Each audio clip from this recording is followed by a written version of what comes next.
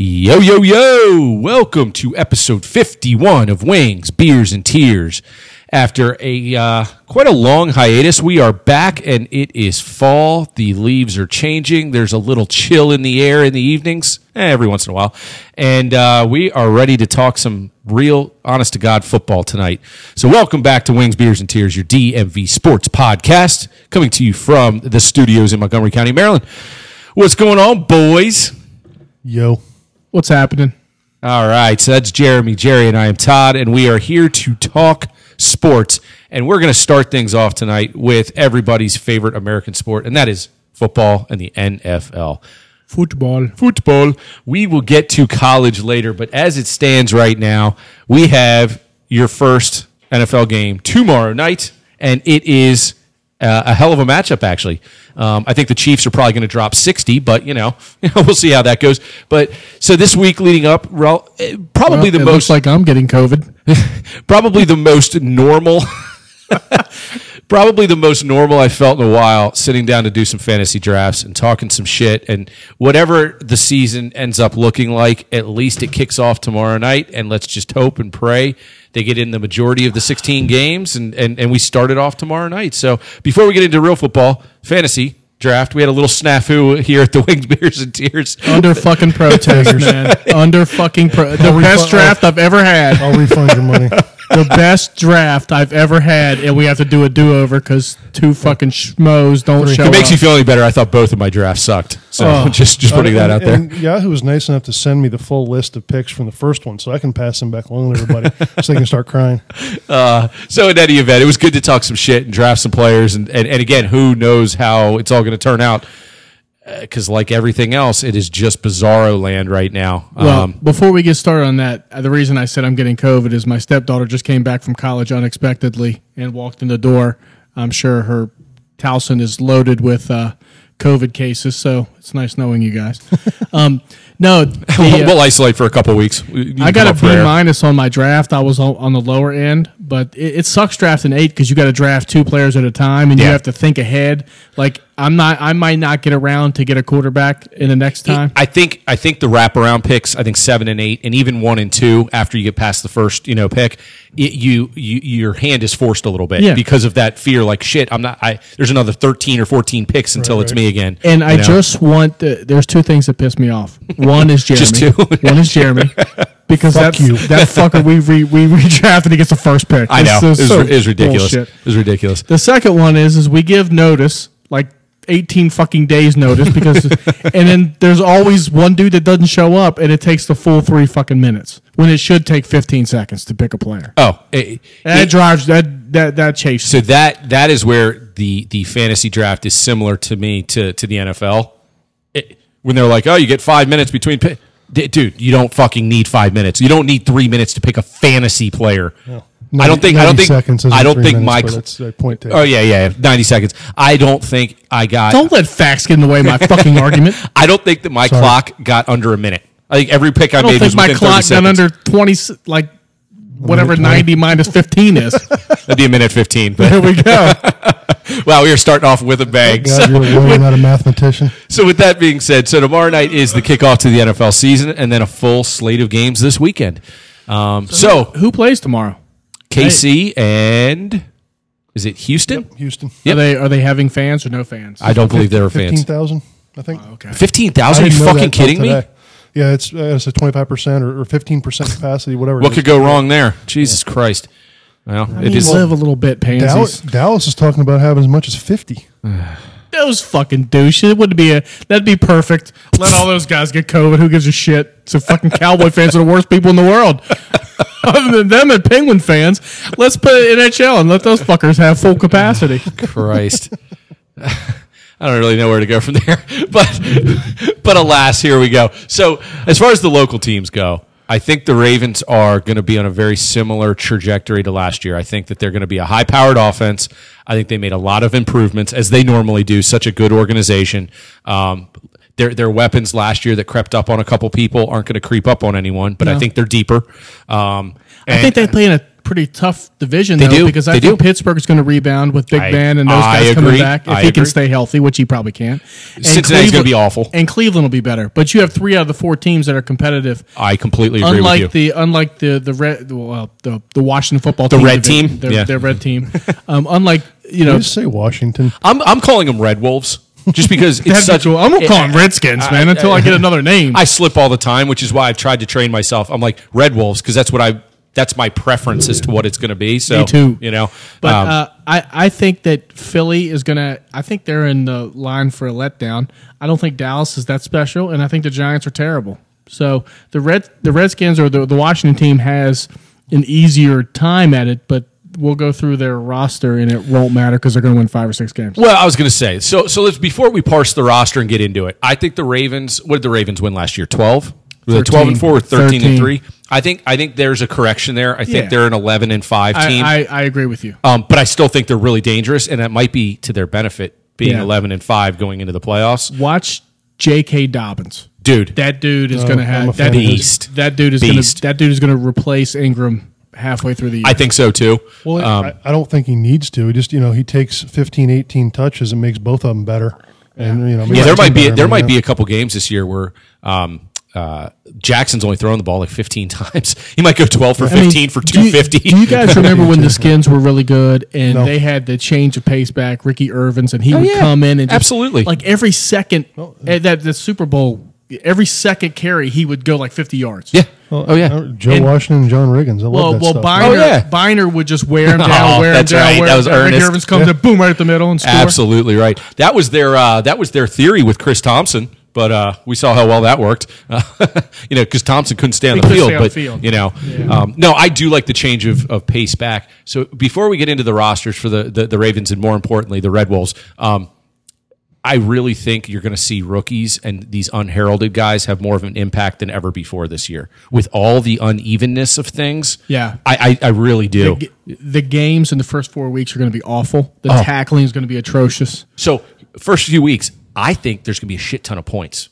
I think think so, too. offenses are just going to put up a ton of points. Right. I mean, usually when you go into camp, the first week or so, defense is always ahead because it's Yep. easier to learn. You don't need that much cohesion, right?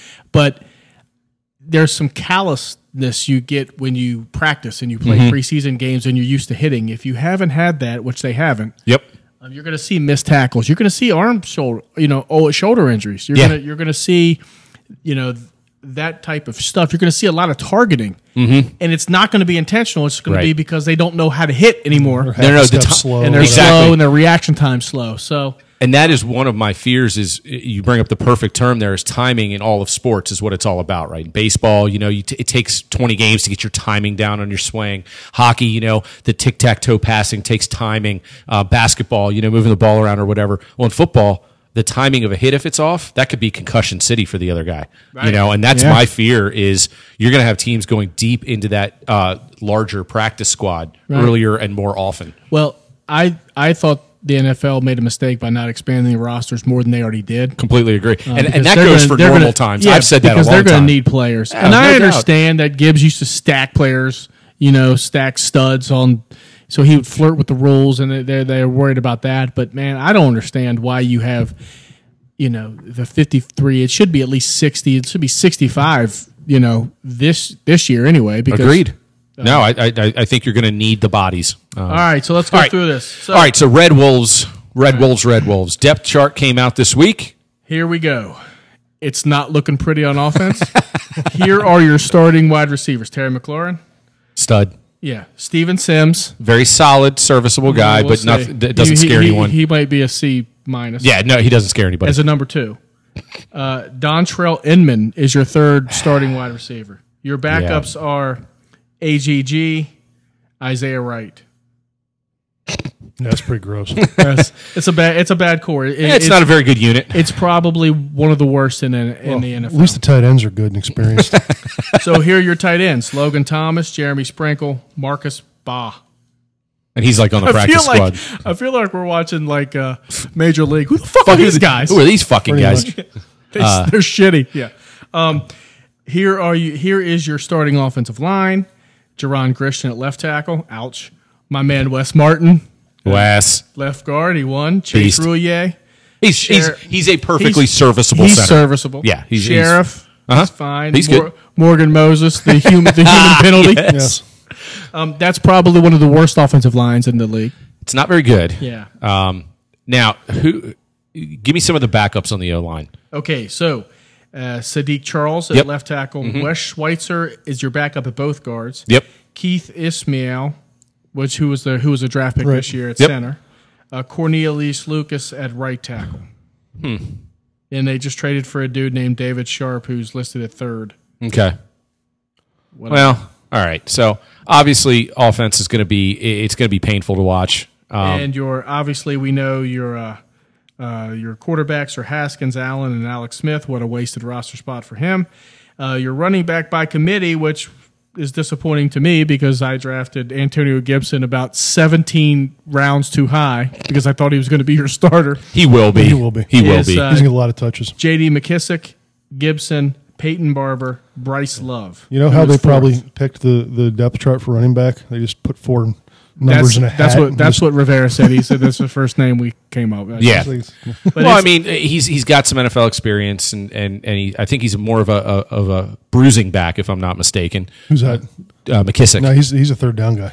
Is he really? Barber's the one that's a little more. Oh yeah, Yeah. Barber's the one that compounded a little Barber, bit. Okay, yeah, yeah. he's And the- again, those two guys have some experience, and Gibson's 6'2", 220. A kid's got some beef on him. Well, and Gibson apparently is the guy that he's the one that makes your jaw drop every once in a while. They're saying his when you listen to the radio, he's the one everybody talks about. Yes. This is why I drafted him. Yeah, he's the reason that Peterson was let go, basically. Yeah. Like Yeah. they know they basically don't need those touches that Peterson provides because he is as good as he is. He's one dimensional, and none of these other guys are really one dimensional, and that's what they're going for. Okay, and apparently Scott Turner loves like multi-use Well, McCaffrey. backfields.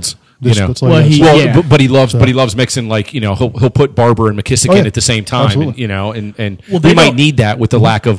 They don't have enough. I was going to say that they don't have enough talent to say man on man. I'm going to beat you. Exactly You right. got to scheme. Bingo. Openings. You'll you see know? looks where you'll have big McKissick and Gibson out there, split behind Haskins, and then they'll go in motion. You'll have an empty backfield. You'll basically have three slot receivers. You'll have Sims, McKissick, and Gibson all running or routes. one of them on the weak side will slough off and ship the guy coming around the edge, Chip the guy coming because edge, be an Moses is outlet, going to hold him. So screen.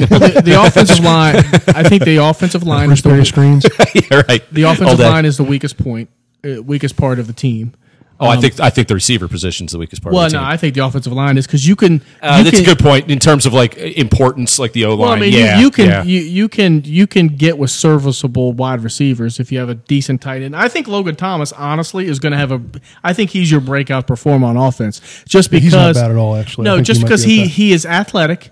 And he is going to be a safety net for Haskins. Yep. So he's going to if he stays healthy, he's going to have a ton of catches. I get the feeling if they can get into the red zone, he's actually dangerous because he's got the size, and apparently there's a little chemistry there between he and Haskins in the limited time they've had together.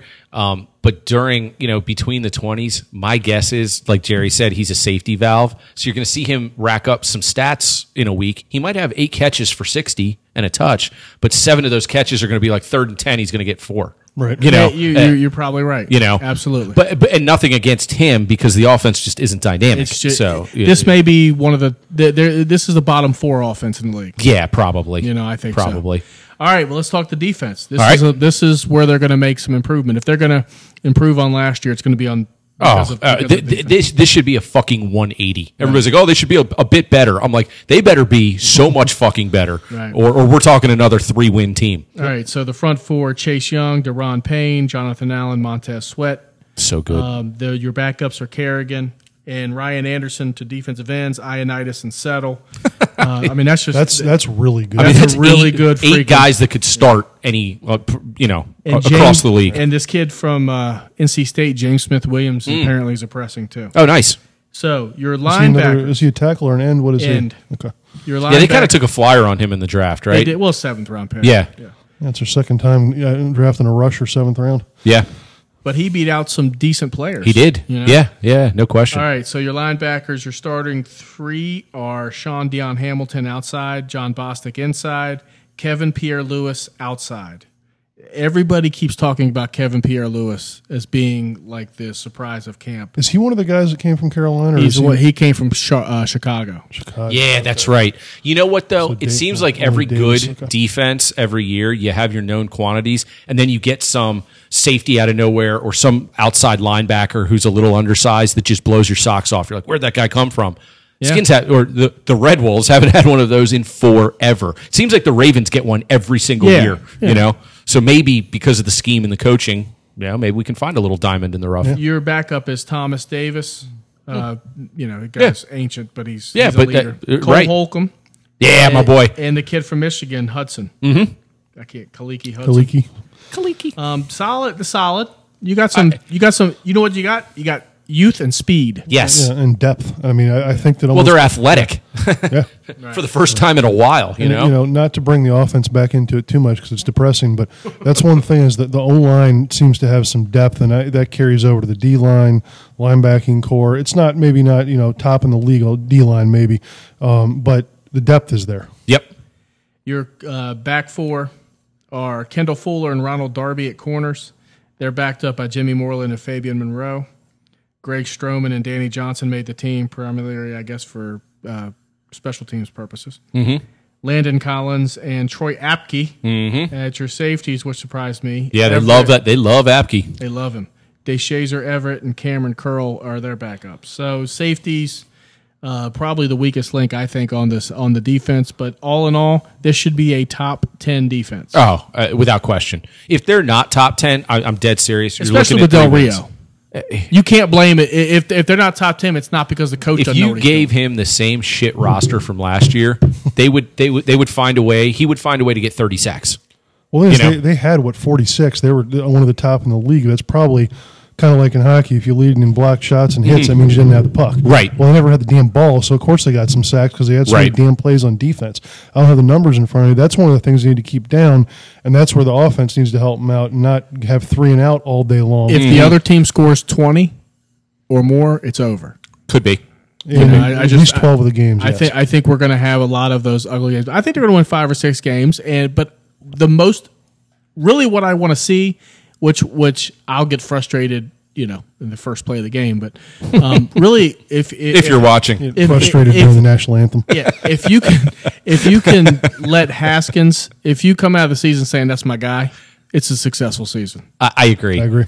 I've heard so many pundits here as we're getting closer say, the growth of Haskins is really going to be the benchmark of the success of the team, and that puts a lot of pressure on him. But the point there is the offense is not dynamic, so he doesn't have a ton of pressure on him right now. He doesn't have to go out and have Daniel Jones-like numbers, or some of those other younger quarterbacks that just had some amazing games. What he needs to do is get more out of guys like the third and fourth receivers and to make sure he's distributing the ball. And if they're only going to throw it 18 times, he needs to have 15 completions, Well, and it's all words right now, but you do like what he's saying. He's not worried about himself. He's not worried about numbers.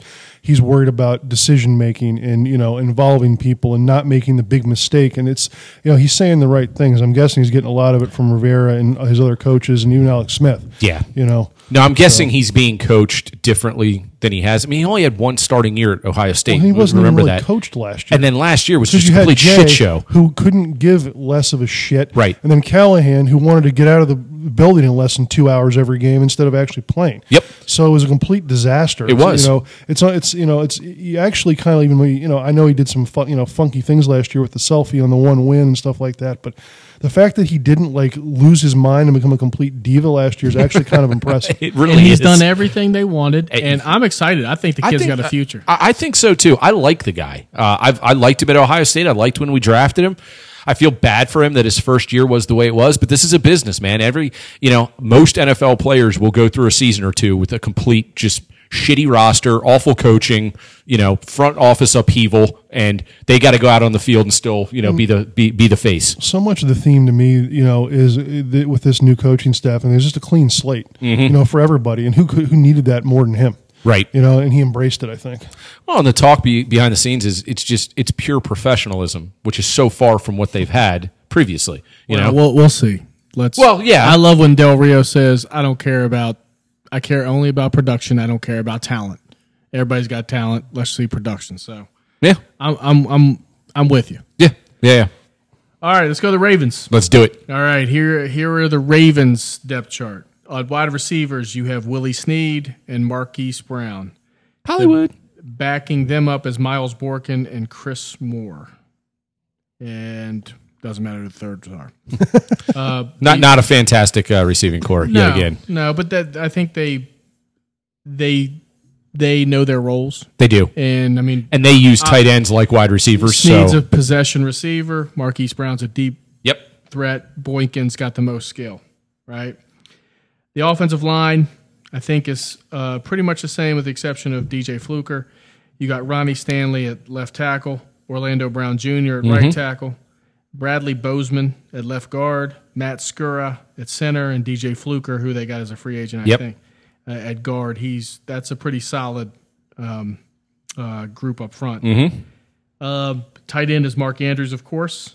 They lost Hayden Hurst, who is now my fantasy tight end He's in Atlanta, right? in Atlanta. Oh, I think Matt Ryan's going to throw the ball to him like 10 times a game. They got Lamar, Robert Griffin, and Trace McSorley at quarterback.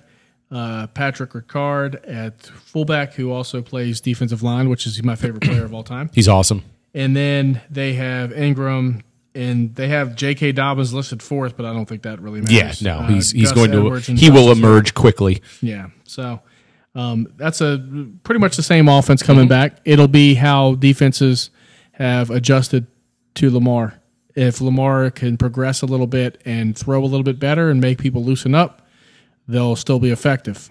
So that's an interesting thing to see how in year 2 of Lamar Jackson, all the hype, if the defenses have caught up like they did with RG3. Exactly. So I remember this time last year when we were talking about this new innovative Ravens offense. I know we all said, okay, show us. And then 3 or 4 weeks in, it was like, oh my God, no one's ever going to stop them.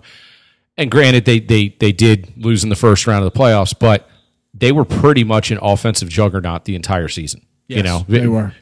Teams really didn't have answers for them as much as they were able to outscore them or out-scheme them now and again. And Harbaugh, quite honestly, I'm kind of with you, Jerry. I love Harbaugh. There's a couple games last year that I think he just botched early on. He'll have brain farts. Yeah. So I'm interested to see with the adjustment period and with the personnel being so similar, what do they do to keep it fresh? Well, they are the antithesis of the Redskins or the Red Bulls, whatever we're calling them. Because if the other team scores 20, they're in trouble. Like they have to. Their offense is a juggernaut.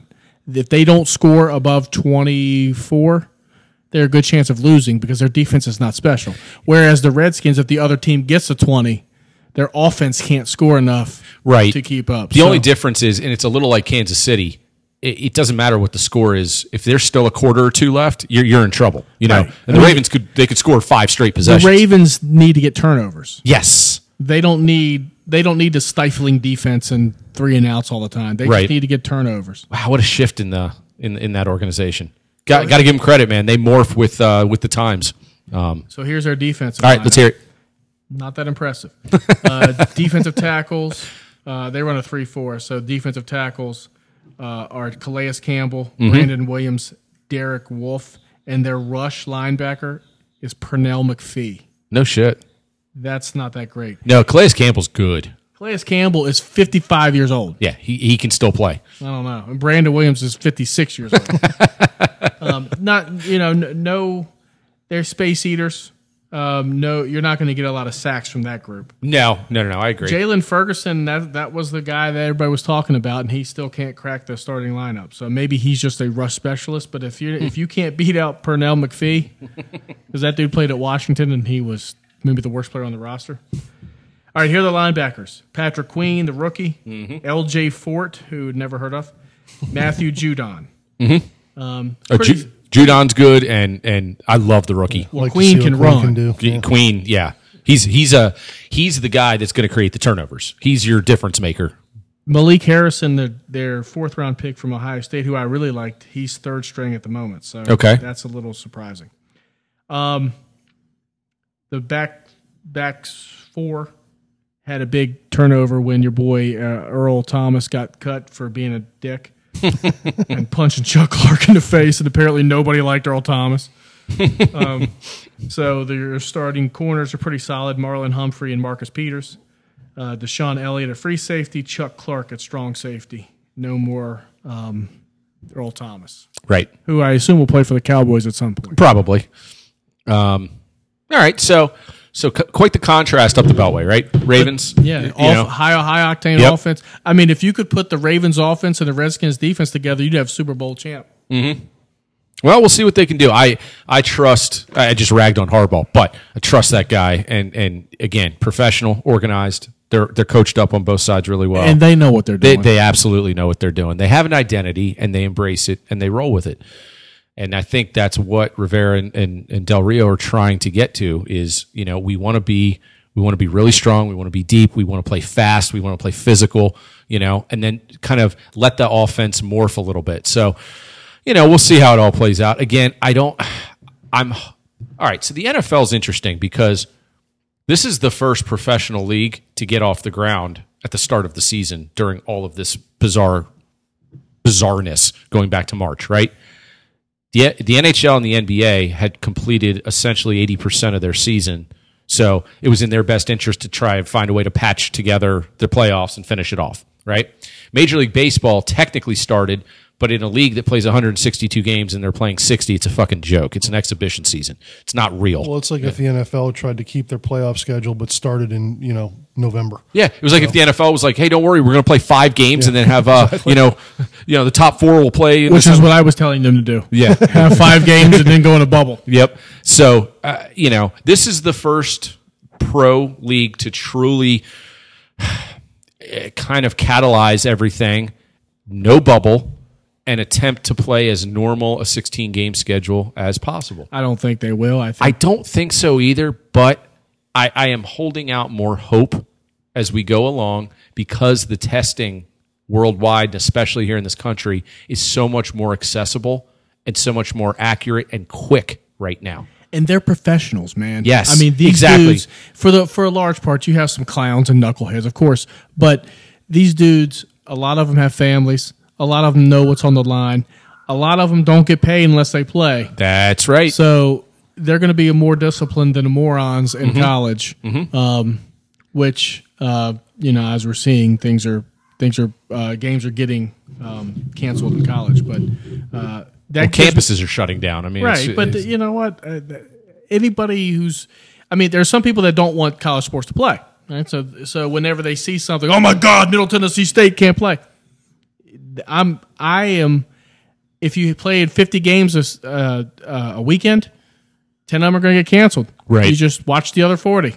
Right. And you don't expect them to play. It's not a big deal. It's no, not you make a good point. They're giving it, pardon the pun, the old college try. But the reality is, there's going to be some serious attrition in terms of number of games. Yeah, and but everything. so a team has to forfeit twice out of 10 games. Who gives a shit? Right. It's still Right. college football. Man. Exactly.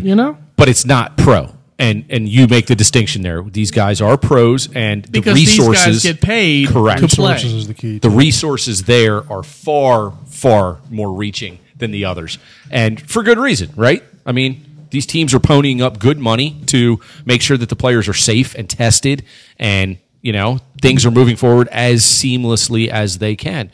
I do agree there will be some scheduling snafus. There will be some testing that brings up positive players.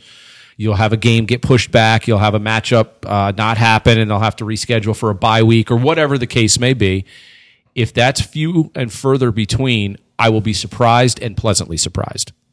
I'm a sports fan. I want to see sports. I'm wondering if I'm sure they have some kind of plan, but I wonder how solid and or realistic it is for those kinds of scenarios, because you'd think that if they can get away with only having a few incidents over the season, they'd want to make sure those games get played. I mean, they haven't changed their schedule at all, right? From even when it was released, in May or I don't April, believe so. whatever it was. Yeah, I don't believe so. So, I mean, do they have any kind of plan where it's like, you know what?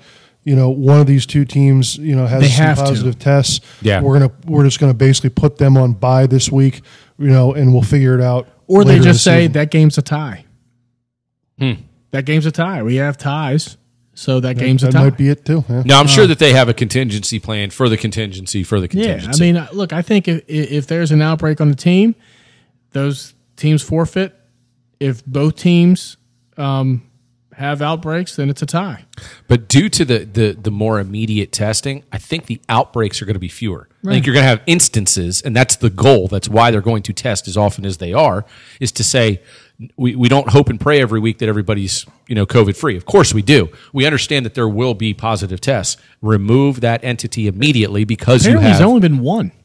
I know. Yeah, basically, since they're not doing a bubble like NBA and NHL, but they're trying to institute similar procedures with their guys.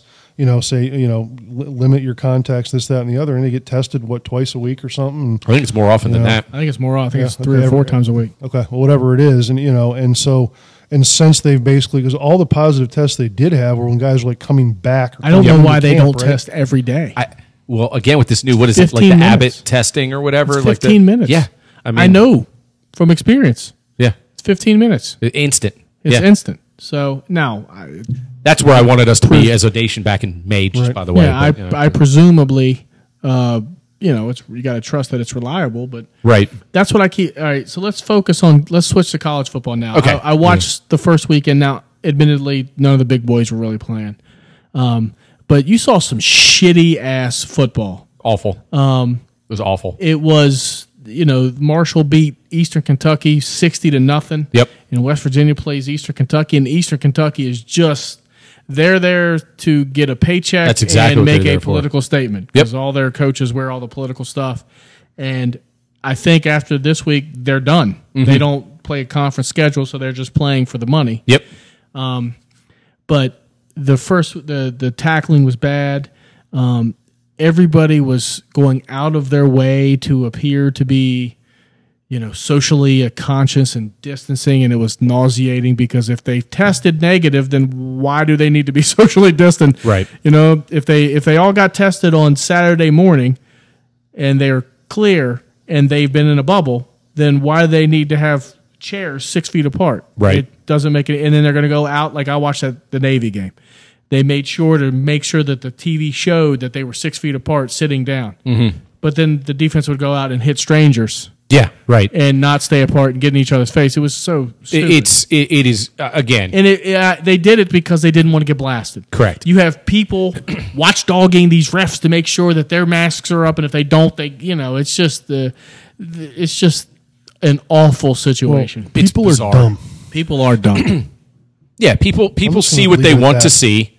And the leagues, the teams, everybody that's trying to put on a show and get their athletes back out there and give some sort of entertainment, they're doing their best to just play along.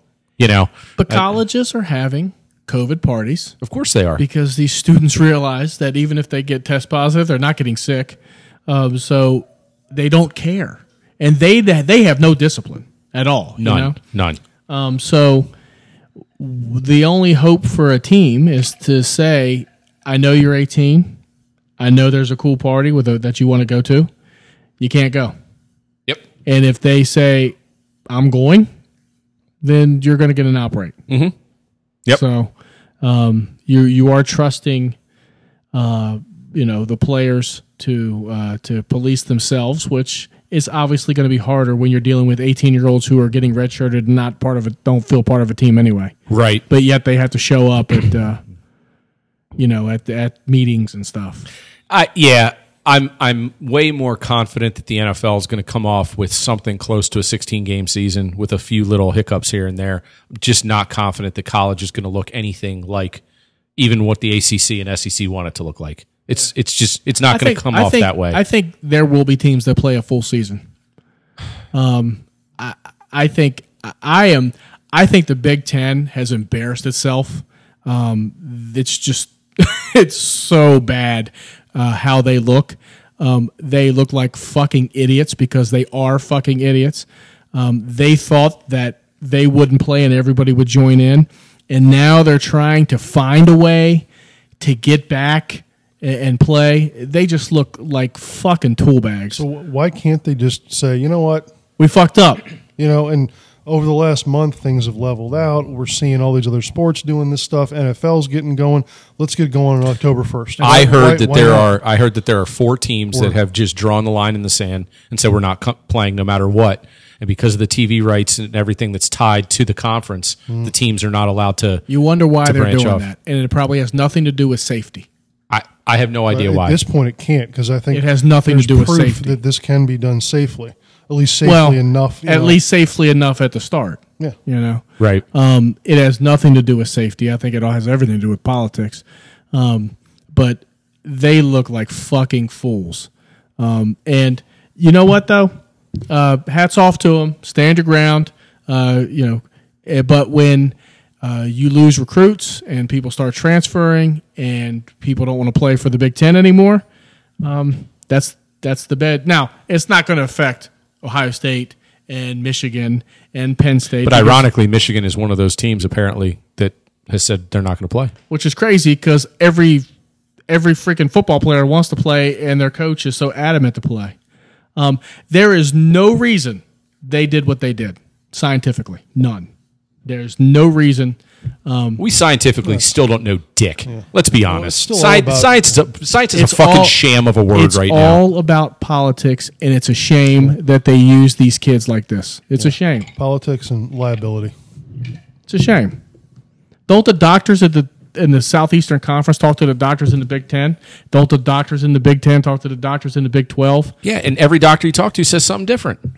Dude, the science of this, dude, we're But there's learning how to not fly one- a plane But while there's we're not flying one the plane. person that's gotten sick. Show me one player that's gone back and played football that's been in the hospital I have no idea. that's gotten sick. Have Well, no idea. I can tell you it's zero because if it wasn't, the media would be all over it. You couldn't hide it. Right. So Well, you brought up the term. it's I think zero. more importantly, it's the lack of discipline. It's the lack of discipline to adhere to rules so that no one gets sick, regardless of how sick they're going to get. Don't fucking get it. Find a way not to get it by being disciplined. Yeah. And if pros can't do it, there's no way a college kid can do it. I can guarantee you that because there has been over in Europe. They put the Nations League in a bubble in Iceland to play like a Nations League tournament, and two high-profile English guys got sent home because they snuck girls into the bubble. You got fucking pro footballers. you're morons. I mean, Absolutely. these guys just have zero discipline. So there's no way a 19-year-old third-string tight end at Clemson isn't going to go, fuck that. I'm going to that party on Frat Row. You I know? am so happy West Virginia's playing football. If they play 6 games, I'll consider it a success.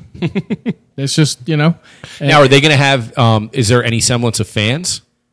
not for the first, which is kind of crazy because Marshall had fans, and you're in the same state. But Right. no, I mean, to answer your question, there is no policy yet. No. I think they're waiting to see. But when it gets colder, people are going to get sicker. Yeah. Yes, and to Jeremy's point, I've heard rumblings of the Big Ten trying to resurrect and save face a little bit and do a truncated season that starts later. Dude, look at where the Big Ten teams are, and you're not gonna start a game. You're not gonna start playing games and roll into middle of December in Lansing. Well, And, I think Minnesota and Chicago aren't great places to play football. yeah, you can play. in You can January? play on the rink that is the field at that point. But I think that the spring season fallacy has been, that's not even an option anymore. And I'll fully admit that was my thing back in June. I was like, oh, this is going to be great. I Which think for all me three it of was us. too, Yeah. but then I didn't think about Nah, you simply would be playing freshmen and sophomores. Yeah, no. The closer we got, the more you get into the minutia, you see how complicated a mess everything is. So for those giving it a try, I hope they do it safely. I hope it's as successful as can be, both financially and for all the participants involved. And for those not doing it, I hope that it doesn't do unreparable harm. Well, if I was Maryland football, I would be furious because that's the kind of program that's going to suffer because you're giving up a whole season of recruiting. Really, I mean, if kids see if you're choosing between them and Anywhere else outside the Big Ten? anywhere else outside the Big Ten that's playing, Right.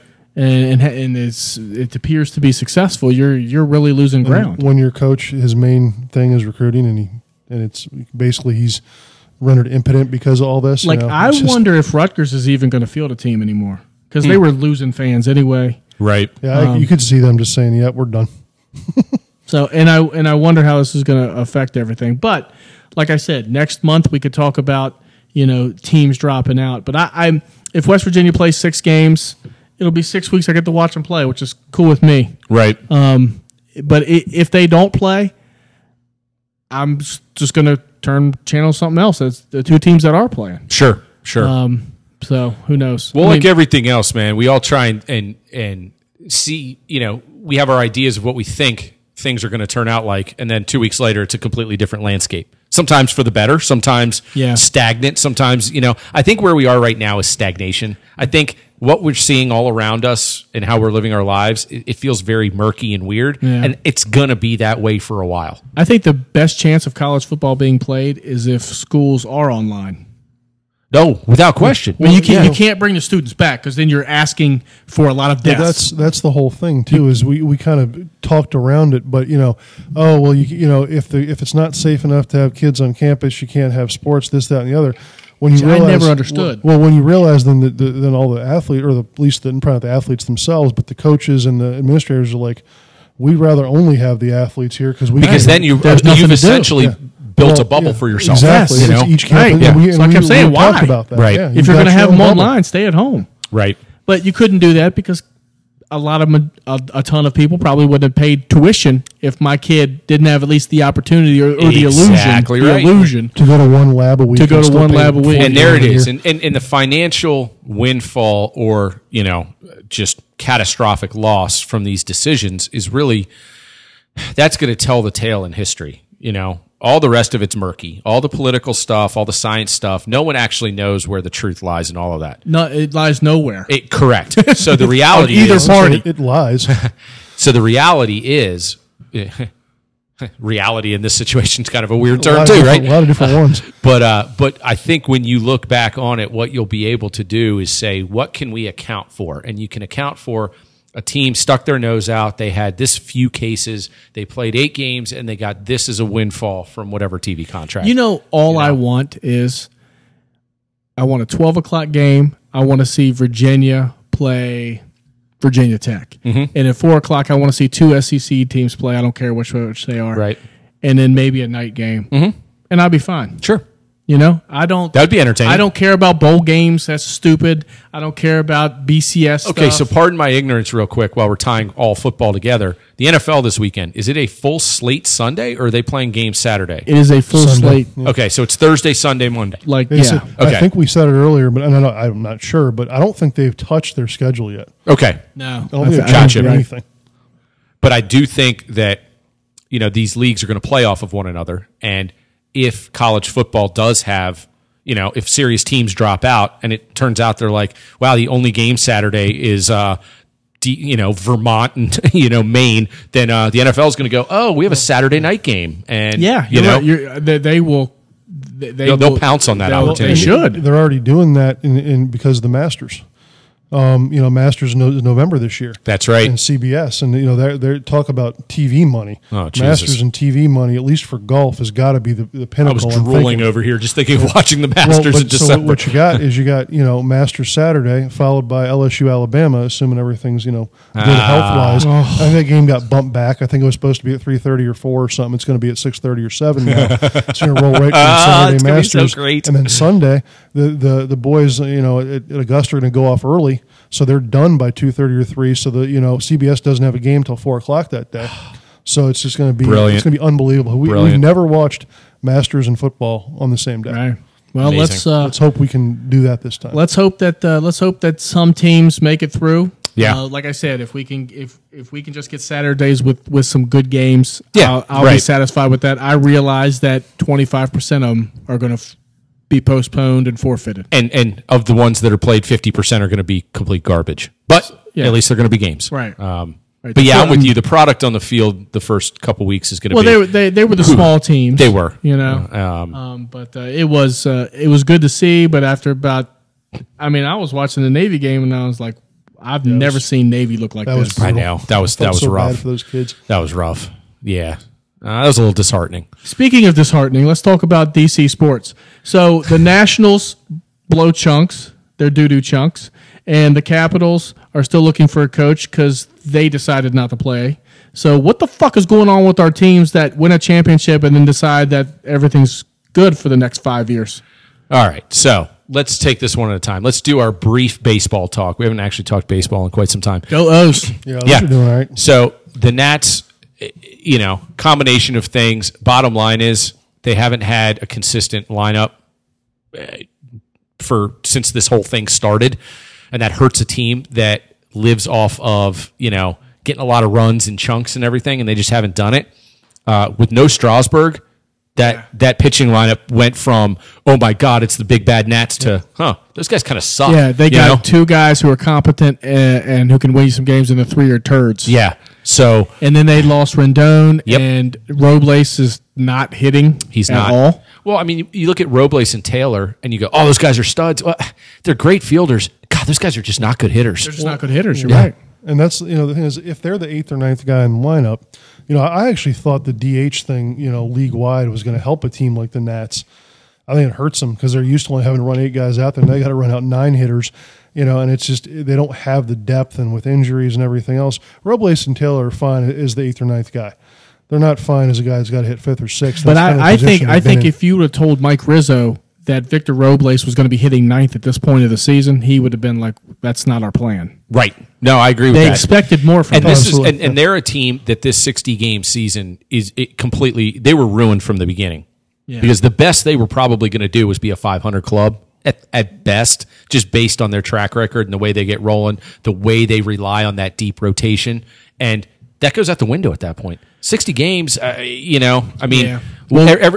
of their ammo was basically taken away, between the players moving on, players not performing, and then having the format. You basically count on 60% of the games you will have a damn good chance to win because of those 3 pitchers. Yep.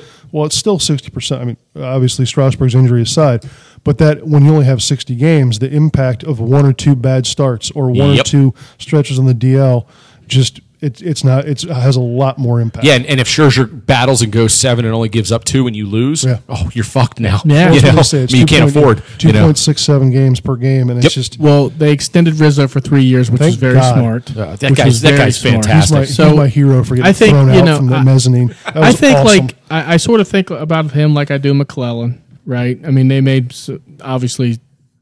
Everybody makes mistakes, but generally they know what they're doing. Yeah, and generally you can count on them to right the ship. Let's talk about our boys. What are we going to do, Todd? Who's going to be our coach? The Caps. All right.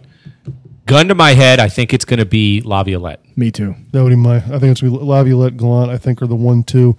Babcock is almost a 1A sort of, but I just don't think they can hire him. Well, I'm hearing more and more traction on him, which just makes me cringe. Elliot Friedman said. He thinks if he had to bet now, Gallant is not. They're not interested in him, and it is Babcock and Laviolette at 1A and 1. So if those are really the front runners, to me, it's not even a choice. It's Laviolette. I don't love the hire, but he's a legit guy. He's been to the Stanley Cup Finals with multiple teams. Well, there's nobody out there that's a surefire. And think about it in hockey. Timing is everything. Yep. How many Stanley Cup winning coaches had to toil for decades as the guy that couldn't get it done until they got it done?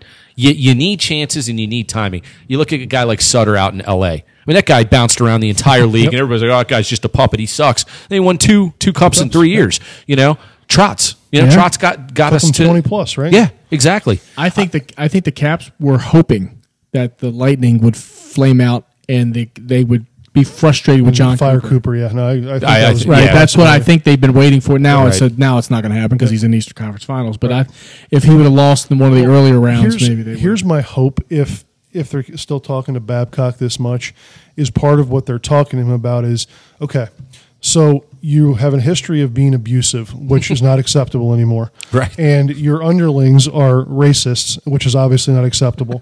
So and you're going to come to DC for fuck's sake. So, you need to leave that shit at the door, bro. Can you adjust and, be a little kinder, gentler, Babcock, because if not, you get out of here. I'm hoping that if they truly, I didn't think it was serious until I heard Elliot Friedman. Mm-hmm. Right? I mean, you mentioned the name because he's available and his track record's good. Yeah. But I'm hoping that they will go to their leadership before unless the leadership is the guys that they feel need a kick in the ass. Mm-hmm. But you're playing with fire with Mike Babcock. Man. Oh, no doubt about I mean, it. you could. I think you could lose a team with him. See, I'm with you there. If Laviolette comes in and they finish third or fourth and maybe they win a round or whatever, I don't think you're going to see a lot of upheaval from within. I think guys are going to go, hey, you know what? Good, we're a good team. We lost to a good team, like our coach, like our players. Almost more like status quo, right? With Babcock, it could go south fast. It could go south fast. And unfortunately for Toronto, and that is such a proud organization that hasn't won shit in half a century, they really bet on Babcock to get him over the top. He put them back further. He fucked up some of those young guys. Exactly. The young guys is the key. That's why, even though I don't want Babcock at all, it would be a completely different situation, and not just because of the things I already mentioned. It's the talent pool and the structure in the locker room is completely different. I'm not saying it's better, but it's just different. He could not coexist with Kuznetsov. No. Kuznetsov would make Mike Babcock shoot him in the face. Even if Babcock came back, like Jeremy just said, I think he'll probably get fired if that happens. But I don't know, man. It's hockey. He's Canadian. Even if Babcock came back up and just said, look, I'm a changed man. I took some time off.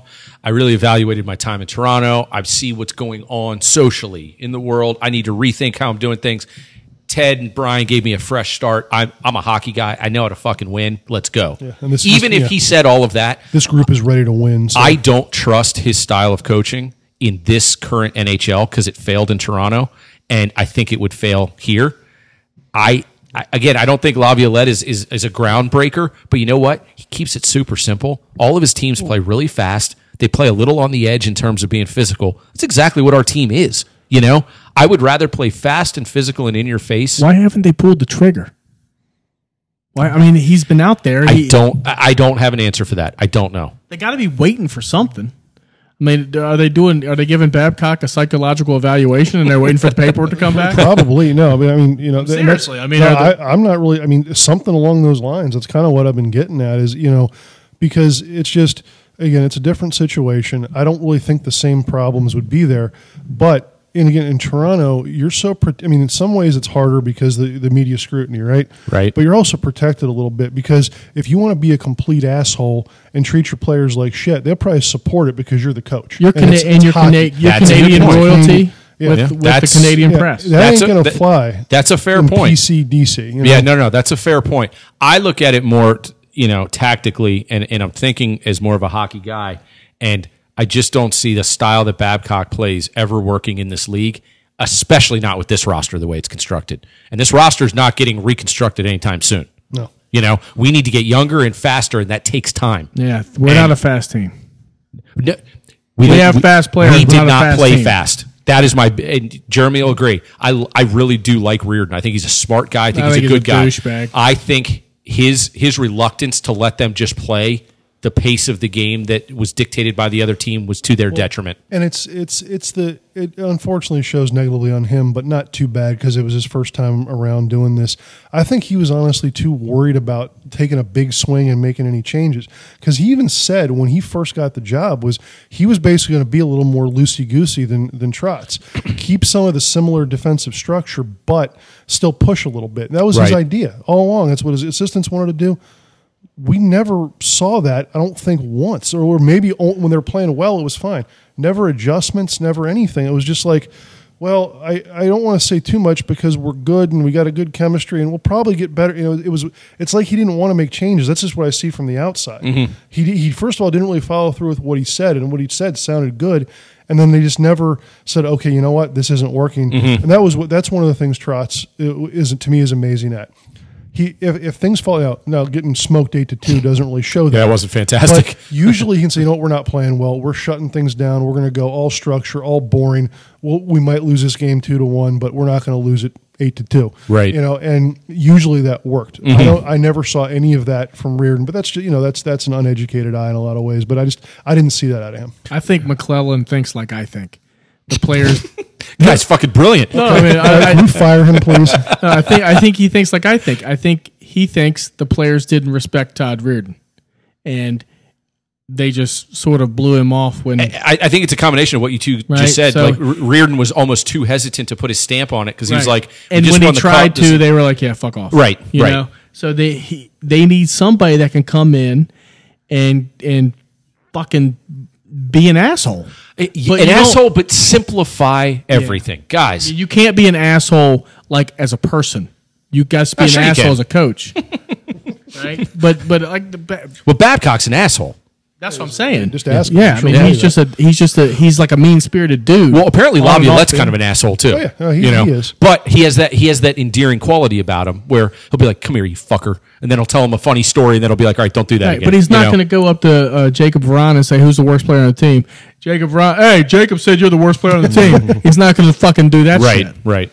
Well, Vrana could have looked at himself a couple games there in the bubble. Oh, he was a bowl of shit. Yeah, he was. He was drunk the entire fucking By time. the way, do you see who's playing really well right now, Jerry? Don't even fucking. One Chandler Stevenson Jesus is lighting Christ, it up. dude, it's fucking- Lighting it up.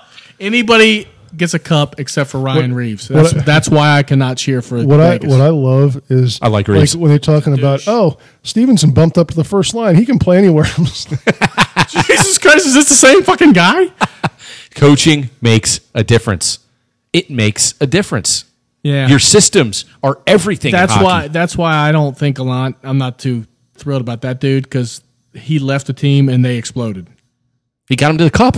But what happened this year? They fired him and look how well they're doing now. But He was holding them back. Timing is the key there too, and it shows what I mean. I don't know if it was McPhee's decision or I think it was actually more McCrimmon's. They loved DeBoer, and when DeBoer was available, they're like, you know what, Gallant's They had been their guy. fine, but It's almost like if Cooper became available, we'd be like, Honestly, I think McClellan's waiting to see what happens, even though it's a 1% chance now, 0.1%. if any of these last four guys, maybe they could bring Trotz back. Or I think it's just him. I think it's they wanted they're Cooper. not It was getting rid either of Cooper. yeah, Cooper's not going I'm anywhere. with you. I'm with you. But Yeah, but you bring up a great point, Jerry. Why, if it's down to these guys, why haven't they made a decision? I yet? actually thought they were going to do it like a week or two. I thought so, too. so did Yeah. I. But maybe Cooper's in the same way Trotz was, right? They want to see Cooper goes out, he wins a cup. Maybe he wants a new fucking contract, and Tampa Bay's like, I'm not paying you that shit. And then maybe McClellan has learned that that would be the most 2020 thing. I'm just saying The Twilight Zone the shit longer right this there. goes, because he's interviewed everybody, Yeah. and they could make a decision tonight. But the longer this goes without it, he's targeting John Cooper, and he thinks that maybe Cooper, win, lose, or draw, may be available. And you brought up the point earlier, Jerry. I mean, with their leadership group that the Caps have, maybe he's doing interviews one-on-one with guys and going, hey, here's the interview I had with Babcock. Here's the follow-up we did with them. Here's Laviolette. Well, Here's what I we did wouldn't with give them. a fuck what Jacob Varane or anybody in that age group says. I would I leadership. OV Backy. Ovi, Backy, Carlson. Who else? Maybe a guy like a Jensen or a Kempney, I think Holtby would blend in well with Mike Babcock if they were. Yeah, they would get along great. All right, so let's get down to some roster questions real quick while we have a few minutes. This team needs a jolt. It needs some energy. Unfortunately, it's probably not going to come from within it. Hershey. They don't really have anybody that's going to blow your socks off. Apparently, they have the worst minor league system in the NHL. Well, unless you guys got some guys down there that maybe have some speed, I'm not as familiar with that team as I McMichael. usually am. He probably Well, he makes wasn't the even team in next Hershey. year, yeah. You know, he was in junior. but he might make the team. He next might. year. Yeah, he very well might. See, McMichael's the kind of guy. If you're going to say, you know what, let's just trial by fire. Let's go. Yep. You know, let's see what happens. I don't want Babcock behind the bench. I don't want Babcock behind the bench at all. Nah, me neither. I mean, Unless he's had a complete reboot. the only thing is he's got success and he brings an iron fist, which I think this team needs. But other than that, the other 98% of him, I don't think he's a good fit for this team. So I heard. Go ahead, Jerry. And then but his success was with one of the best teams of all time. You're I mean, right. It wasn't just him. I mean, hey, he managed it well. There's no question. And maybe if you want to be rah positive, say, hey, the Caps team with OV Backy is one of the better teams we've seen in a while. He can bring the magic back. I don't see There it. were a lot of Russians on Detroit, and maybe they're talking to Ovi and saying, you got to get, he knows what he's doing, but you got to, I don't know. So so we're down to the final four in the bubble, and it's been interesting as teams have been eliminated and left the bubble. The theme has been very similar. It was very cool at first. It reminded you of first day back at summer camp where you got to see everybody, you get to play fucking video games and do whatever. And they were like, but it was weird because it was a ghost town. They literally made it a bubble. They were like, oh, you got to go out to restaurants. Yeah, you had like 3 restaurants, and it was the cycling of the same 3 restaurants. And you go to restaurant A, and the Penguins are in there. And guys are like, hey, what's going on, boys? It's like completely different than what it was. So all this talk about how the Caps were there and they didn't really want to play, apparently rinse and repeat for every team that's been eliminated. It's the same thing. If I could go back in time, I would make all the series 5 games because it would lessen the amount of time they need to be there. And it may have enhanced the quality if a team is down 2-0, their sense of urgency to go. I think a lot of these guys were there to finish the season, and they were like, hey, 50-50. If we win this first round, fuck, let's go. Let's win a cup. And they're like down 3-0. They're like, who gives a shit? I just want to get home now. Well, and I think I probably said it before, and it's been said a lot. It's not an original thought, but I think it's not as much that they didn't care. It was just, I don't think it hurt as much to lose because what happens when you lose? You get to go home. Yep. Right. And you get to go home and you get to chalk it up and go, oh, you guys flamed out. You lost to the Islanders. We lost the Islanders in the 2020 bubble hockey. Nobody's going to fucking care about that in 20 years. Yep. You know? So. Barry Trotz shits all over McClellan right now. Yeah, he shit on Reardon. That was for sure. Islanders handed it to us. That was a weird handshake, too. So are we putting Odell Beckham in there for the coach? Is that where we're going with this? You know, I'm not even going to go there. What happened there? We will talk about that off the air. Something I didn't. We'll talk about it off the air. Oh, okay. So, all right. So, as we wrap up the NHL. Oh my God. As we wrap up the NHL here, I am praying for a Stars Lightning final because I think it would be exciting. No, I want Vegas in there. I don't want Vegas in there. I think that they are annoying as shit, but I think they're good. Yeah. They're a pain in the ass. I think the Stars put up more of a fight in terms of the matchup with the Lightning than Vegas does. I think the Lightning are going to... they might demolish whoever they play. I think the Lightning look really good. They're so deep. They're good. Part of my thought was once we got down to 8, I was thinking Vegas and Tampa, so I'm just going to stick with that. Fair enough. But no, Dallas is playing well. And I tell you what, man, if they can... I think Hudobin is legitimately crazy, and I love him. I think he's hilarious. He's nuts. But if he can, play well, they can win the whole damn thing. It's basically just on him. Yep. No, it really is. It really is. But I love the way Tampa plays.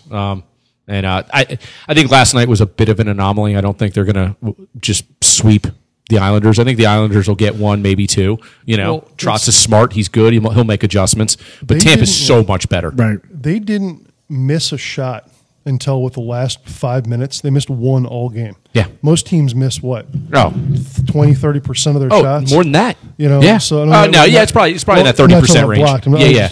I'm assuming they had shots blocked. But no, I think 25-30%. Yeah. I mean, that's crazy. That's ridiculous. That ain't happening anytime soon, I don't think. I don't think so either. And just that alone probably, doubled their goals almost, just not missing any damn shots. Hell, if the Caps would do that, they'd probably still be playing. All right, so before we leave, 11-5 Ravens, 11-5 Ravens. Jeremy, what's that? I have no idea. 11-5 sounds good. The Red Wolves, Washington team name, whatever. 6 wins.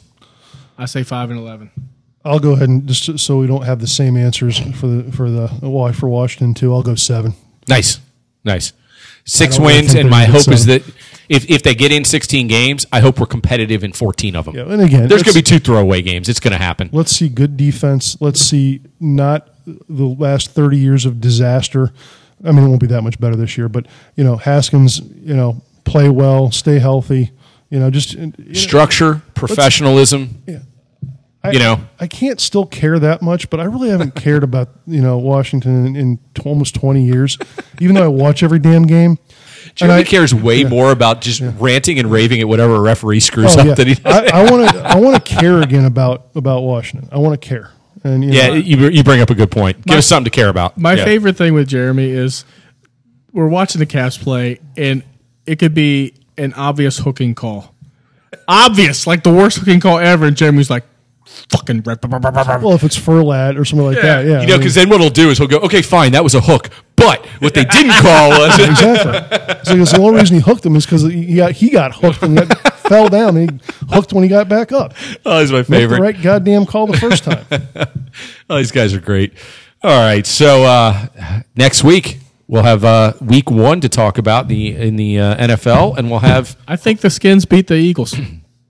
It's possible. I just said 5 wins. One of the 5 is. It's If they're getting a 7, they better beat the dude. Eagles. I'm telling you, it's going to be unlike anything we've ever seen. So every prediction has some sort of validity to it right now because we know so much less compared to going into a normal season. Eagles are banged up, man. They are. Yeah, we're probably catching them in a good time, but well, I don't know. If It's they're still going a to. bad team, but Yeah.